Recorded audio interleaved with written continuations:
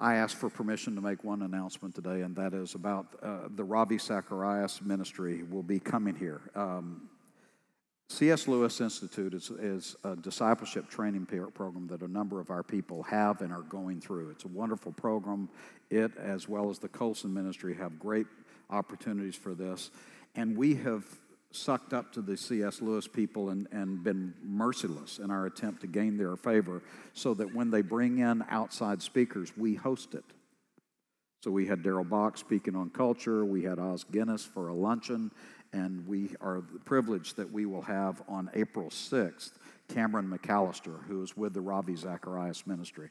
The Ravi Zacharias Ministry is well known in the area of apologetics, defending the faith, and Cameron McAllister is considered a real up-and-comer, and I am thrilled that we get to host this and make it available to you. So it's April 6th. It's $15 from 9 a.m. to 12:30 here at the church. You can go on the C.S. Lewis Institute website or call our church office to get more information, or probably on our website. But I really want you to know this is an incredible opportunity to hear how to defend your faith. And then in the fall, we have Randy Newman come, not the short guy. Randy Newman, who is a Jewish believer out of New York City and has absolutely the best seminar on evangelism I've ever heard, and Kevin Goldsmith has lined him up for the fall. We'll have him all weekend and on the Sunday sermon as well. So we heard him through the C.S. Lewis Institute. That one, they made the mistake of having at another church, so I'm bringing him up here for that. So take advantage of these opportunities because you need to hear good sermons every once in a while, right? We're continuing on our series that I've called The Prodigal Gospel. And what I'm doing with this is I'm looking at the story of the prodigal son, which is one of the most familiar of all the stories in the New Testament, about the prodigal son who left his father and took his inheritance and wasted it away and came back and was accepted by his father. It's a story that you're familiar with.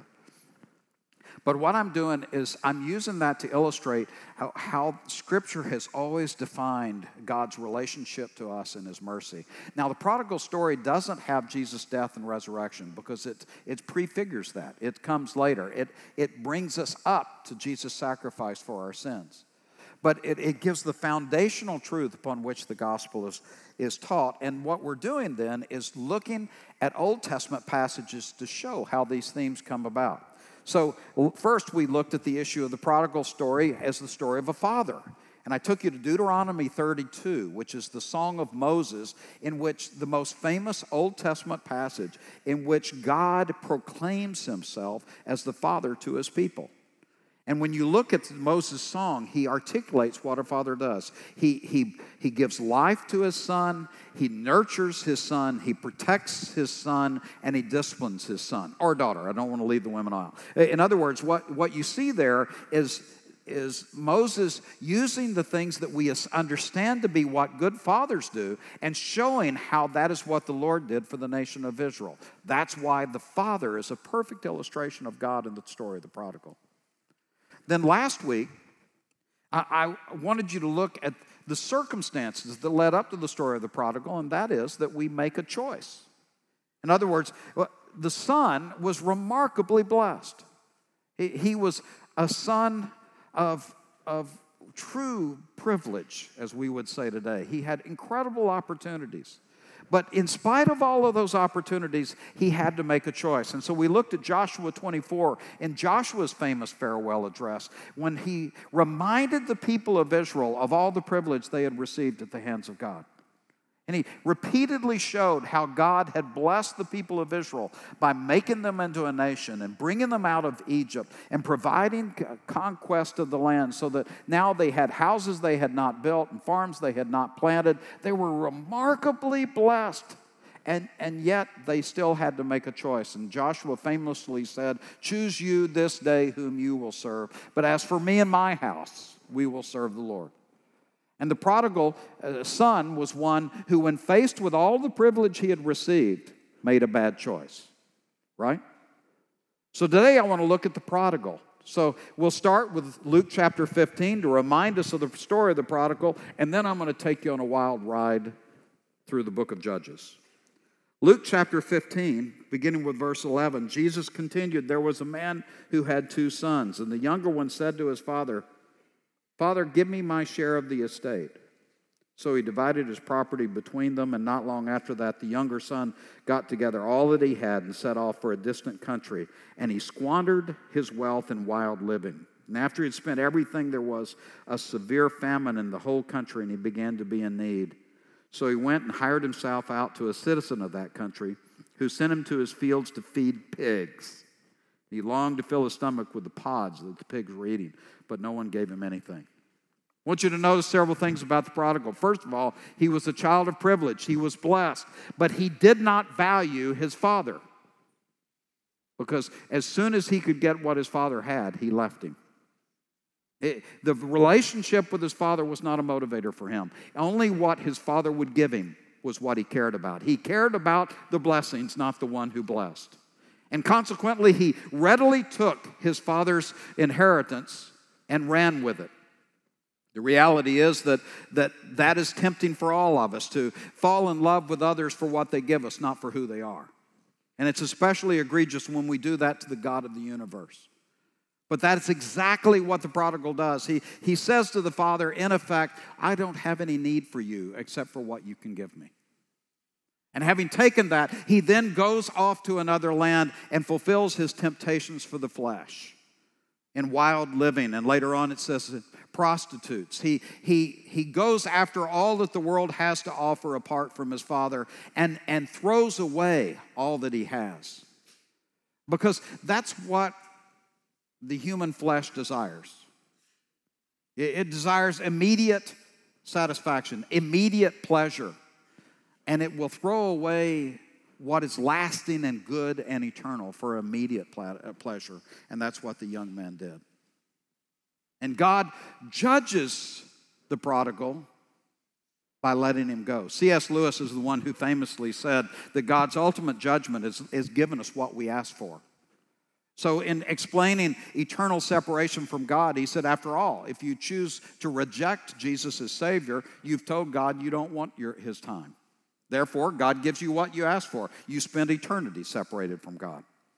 And the same theme is here. The son gets what he asked for. He gets all of his father's wealth. He gets to go spend it all on pleasure. And what does he get? Nothing when it's all said and done, because those pleasures ultimately don't satisfy. And in many ways, the consequences are judgment enough. And can you imagine how a Jewish listener would respond to this? It goes so badly for him that not only when things turn bad, and by the way, they always do. Life always has bumps. It's only a fool who assumes that things will always be like they are now. Life always has difficulties. The flesh says, I got money now, I can spend it now. The wisdom says things will get rough in a future time, and I should set some aside. And when things get rough and he loses everything, he finds himself wishing, oh, by the way, I'm supposed to tell you, I'm in the dark spot. In June, we will redo all the lighting in the church. The family foundation of the church is going to pay close to $250,000 to totally redo all of our lighting and LED lighting. It'll be much better, and I won't have this dark spot anymore. But I kind of like it. Because men love darkness rather than light, because their deeds are evil. Anyway, I think I was talking about something else.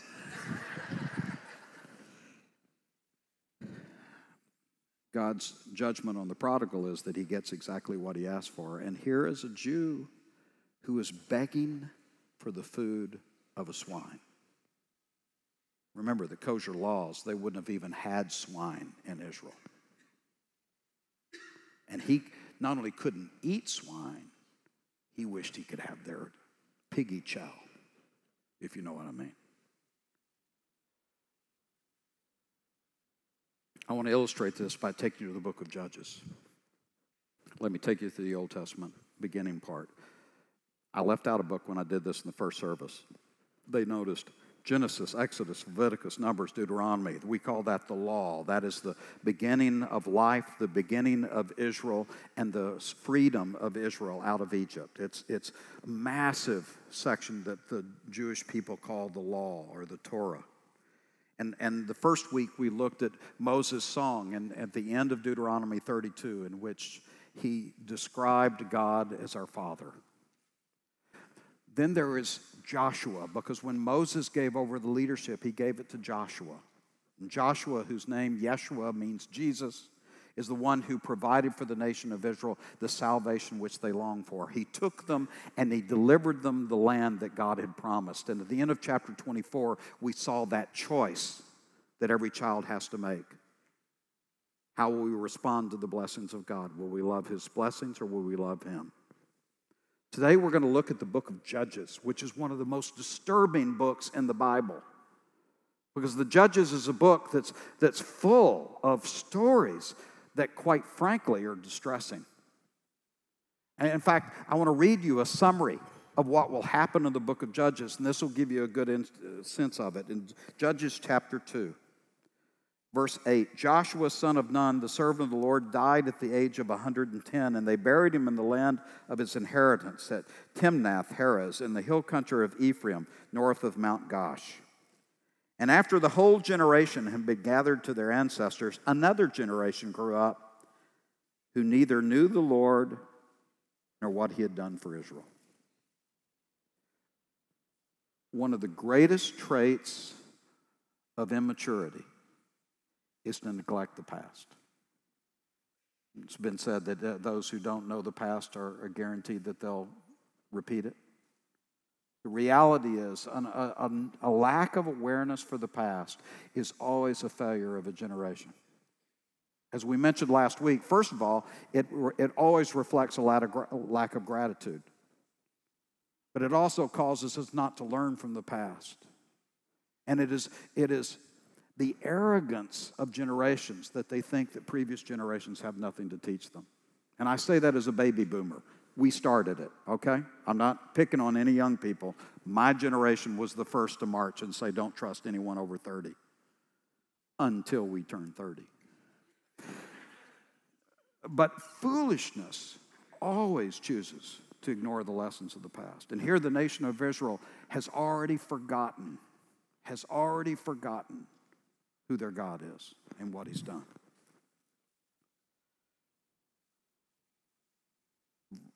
Verse 11, then the Israelites did evil in the eyes of the Lord. That phrase is repeated over and over and over in the book of Joshua, because over and over they would fall back into disobedience. They forsook the Lord, the God of their ancestors who had brought them out of Egypt. They followed and worshiped various gods of peoples around them. They aroused the Lord's anger because they forsook him and served Baal or Baal and the Ashereths. In his anger against Israel, the Lord gave them into the hands of raiders who plundered them, and he sold them into the hands of their enemies all around, whom they were no longer able to resist. Whenever Israel went out to fight, the hand of the Lord was against them to defeat them, just as he had sworn to them, and they were in great distress. And then the Lord raised up judges who saved them out of the hands of those raiders, yet they would not listen to their judges, but instead prostituted themselves to other gods and worshiped them.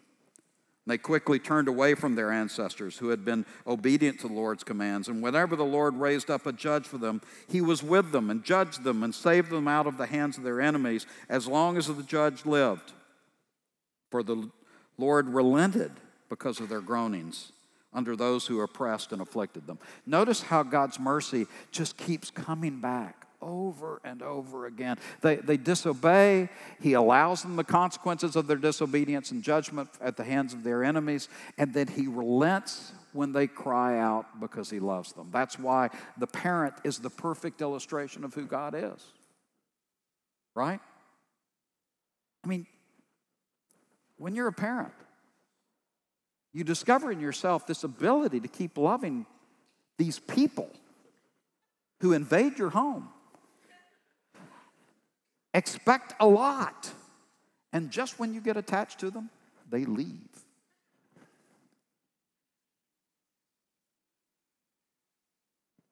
Verse 19. But when the judges died, the people returned to ways even more corrupt than those of their ancestors, following other gods and serving and worshiping them. They refused to give up their evil practices and stubborn ways. Therefore the Lord was angry with Israel and said, because this nation has violated my covenant I ordained for them and their ancestors and has not listened to me, I will no longer drive out before them any of the nations Joshua left when he died. I will use those nations to test Israel and see whether they will keep the way of the Lord and walk in it as their ancestors did. And the Lord allowed these nations to remain. He did not drive them out once by giving them into the hands of Joshua. Joshua chapter 2, the writer of the book of Joshua says, let me tell you what's going to happen. We're going to have a cycle. And God is going to rescue his people and bring them blessing through a judge. But as soon as he dies, the people will fall back into disobedience. They will do evil in the sight of the Lord. And when they do that, and when they reject his ways, the consequences of that, both just the mere consequences as well as his discipline will come upon them, and things will get bad. And when they get bad, they'll cry out again. And God will allow them to hurt until, in his compassion, he sends another judge. Because that's humans. Julie and I have the privilege of going to Germany every year. We have grandchildren there, and we see our kids too. But every year we want to try to get over and go see our grandkids. And you go to that nation, and we can go in downtown Munich in the middle of the night and feel totally safe. Downtown Munich is remarkably clean. And you go around the German people, first of all, they're really big people, which causes me to question whether Wildman really is a German name. They're just big people, but they're also incredibly impressive people. They're kind. They're serious about their society. They are such admirable people. And yet most of us, when we think of the Germans, we go straight back to World War II and say, oh, well, they're somehow evil. You know why we do that? Because we get confused about the nature of evil. We think it's something that only some people have. But according to Scripture, all of us have potential for great evil.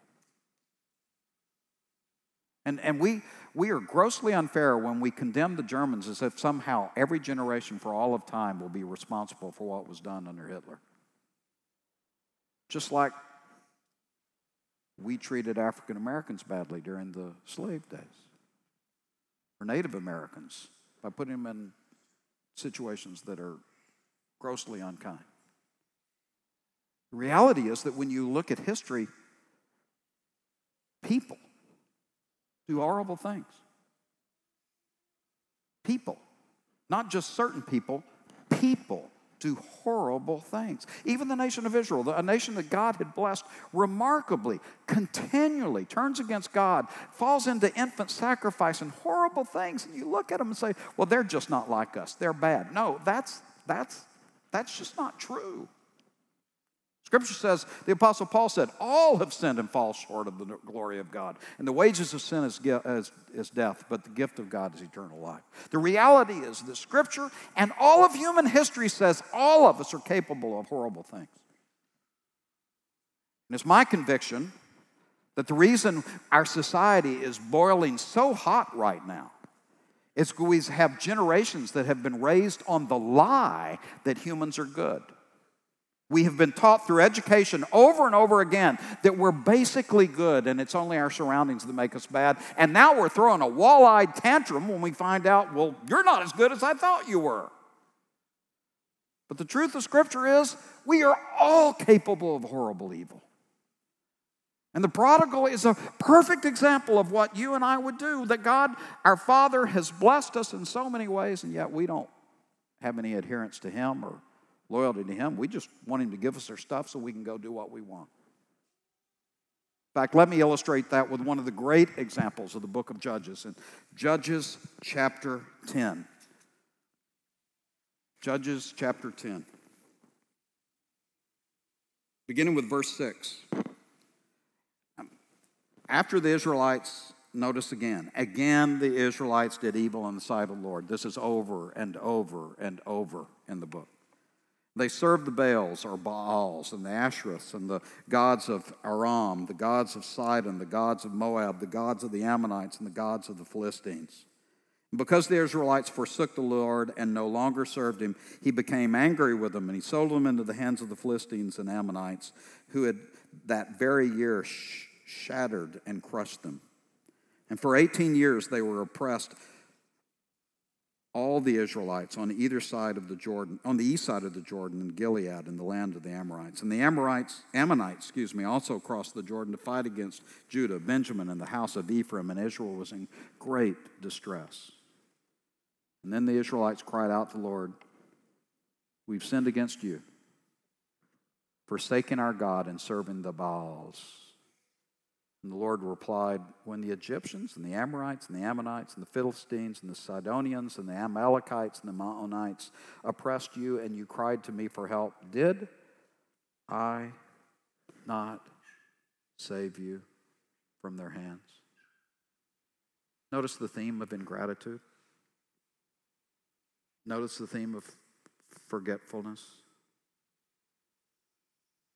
What have you done for me lately, God? Verse 13, "But you've forsaken me, and you've served other gods, so I will no longer save you. Go and cry out to the gods you have chosen and let them save you. I'll let you have what you want. You want other gods? You can have them." But the Israelites said to the Lord, "We have sinned. Do with us whatever you think best, but please rescue us now." And they got rid of the foreign gods among them, and they served the Lord. And the next phrase is amazing. "And he could bear Israel's misery no more." They got what they deserved, but because of his love, he couldn't stand watching them hurt. Verse 17, "When the Ammonites were called to arms and camped in Gilead, the Israelites assembled and camped at the Mizpah. The leaders of the people of Gilead said to each other, 'Whoever will launch the attack against the Ammonites will be head of all those living in Gilead.' And Jephthah, the Gileadite, was a mighty warrior. His father was Gilead, and his mother was a prostitute." Already decay in the nation of Israel. "And Gilead's wife also bore him sons, and when they were grown up, they drove Jephthah away. 'You're not going to get an inheritance in our family,' they said, 'because you are the son of another woman.' So Jephthah fled from his brothers and settled in the land of Tob, where a group of adventurers gathered around him and followed him. And sometime later, when Ammonites made war on Israel, the elders of Gilead went to get Jephthah from the land of Tob. 'Come,' they said, 'be our commander so we can fight the Ammonites.' And Jephthah said to them, didn't you hate me and drive me from my father's house? So why are you coming to me now? Because you're in trouble?" The elders of Gilead said, "Nevertheless, we're turning to you now. Come with us to fight the Ammonites, and you will be their head." And he said, "If you mean it, I'll come." And they said, "We mean it."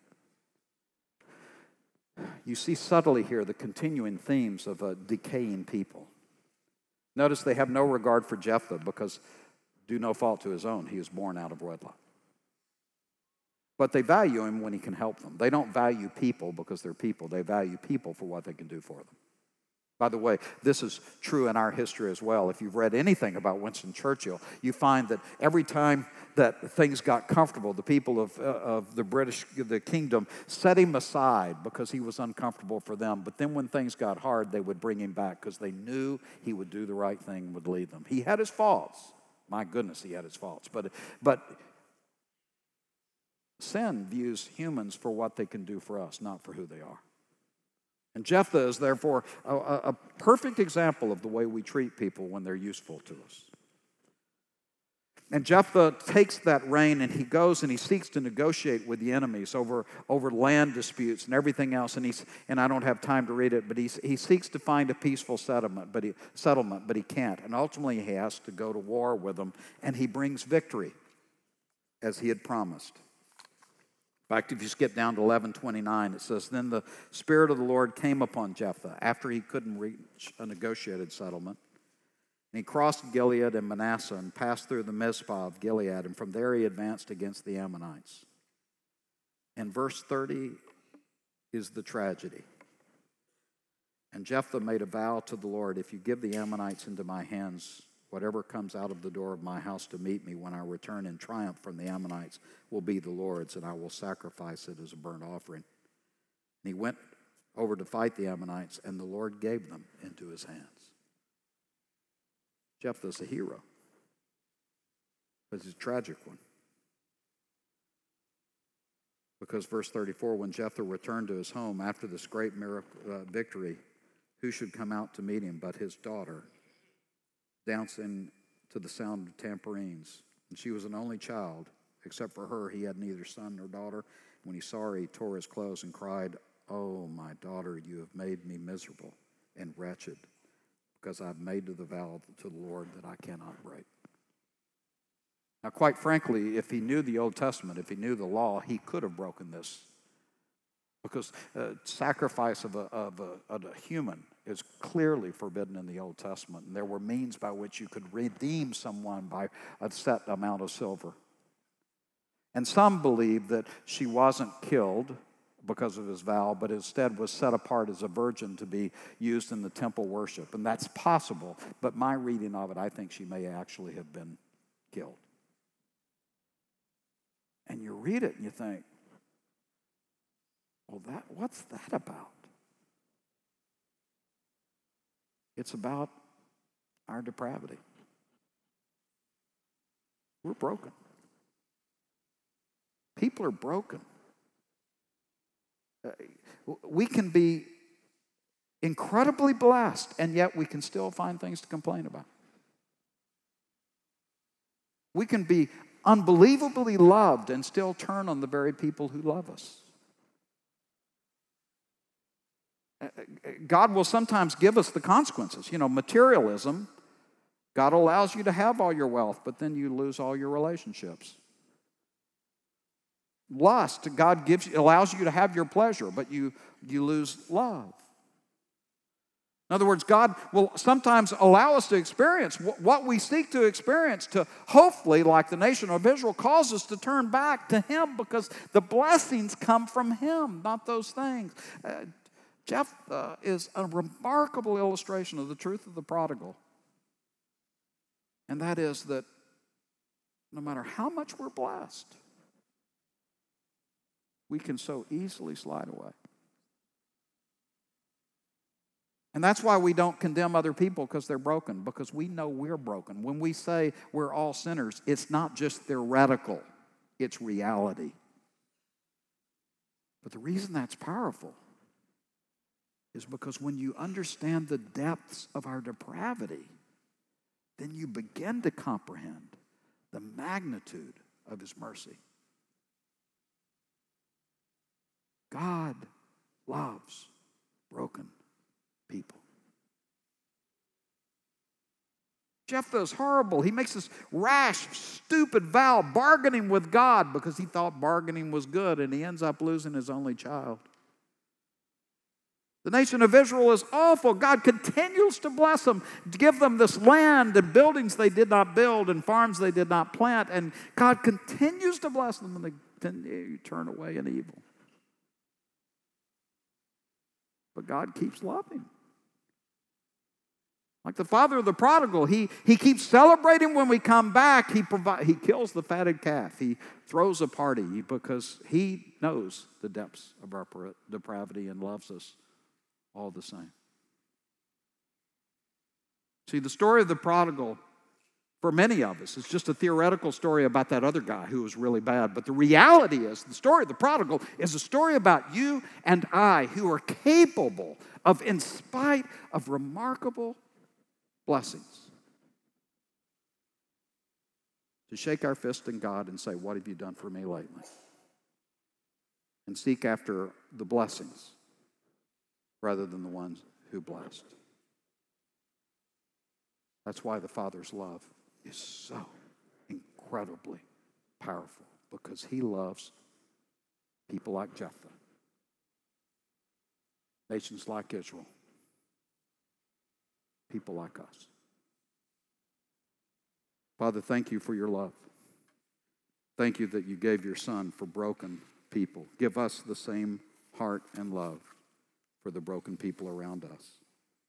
In Jesus' name we pray. Amen.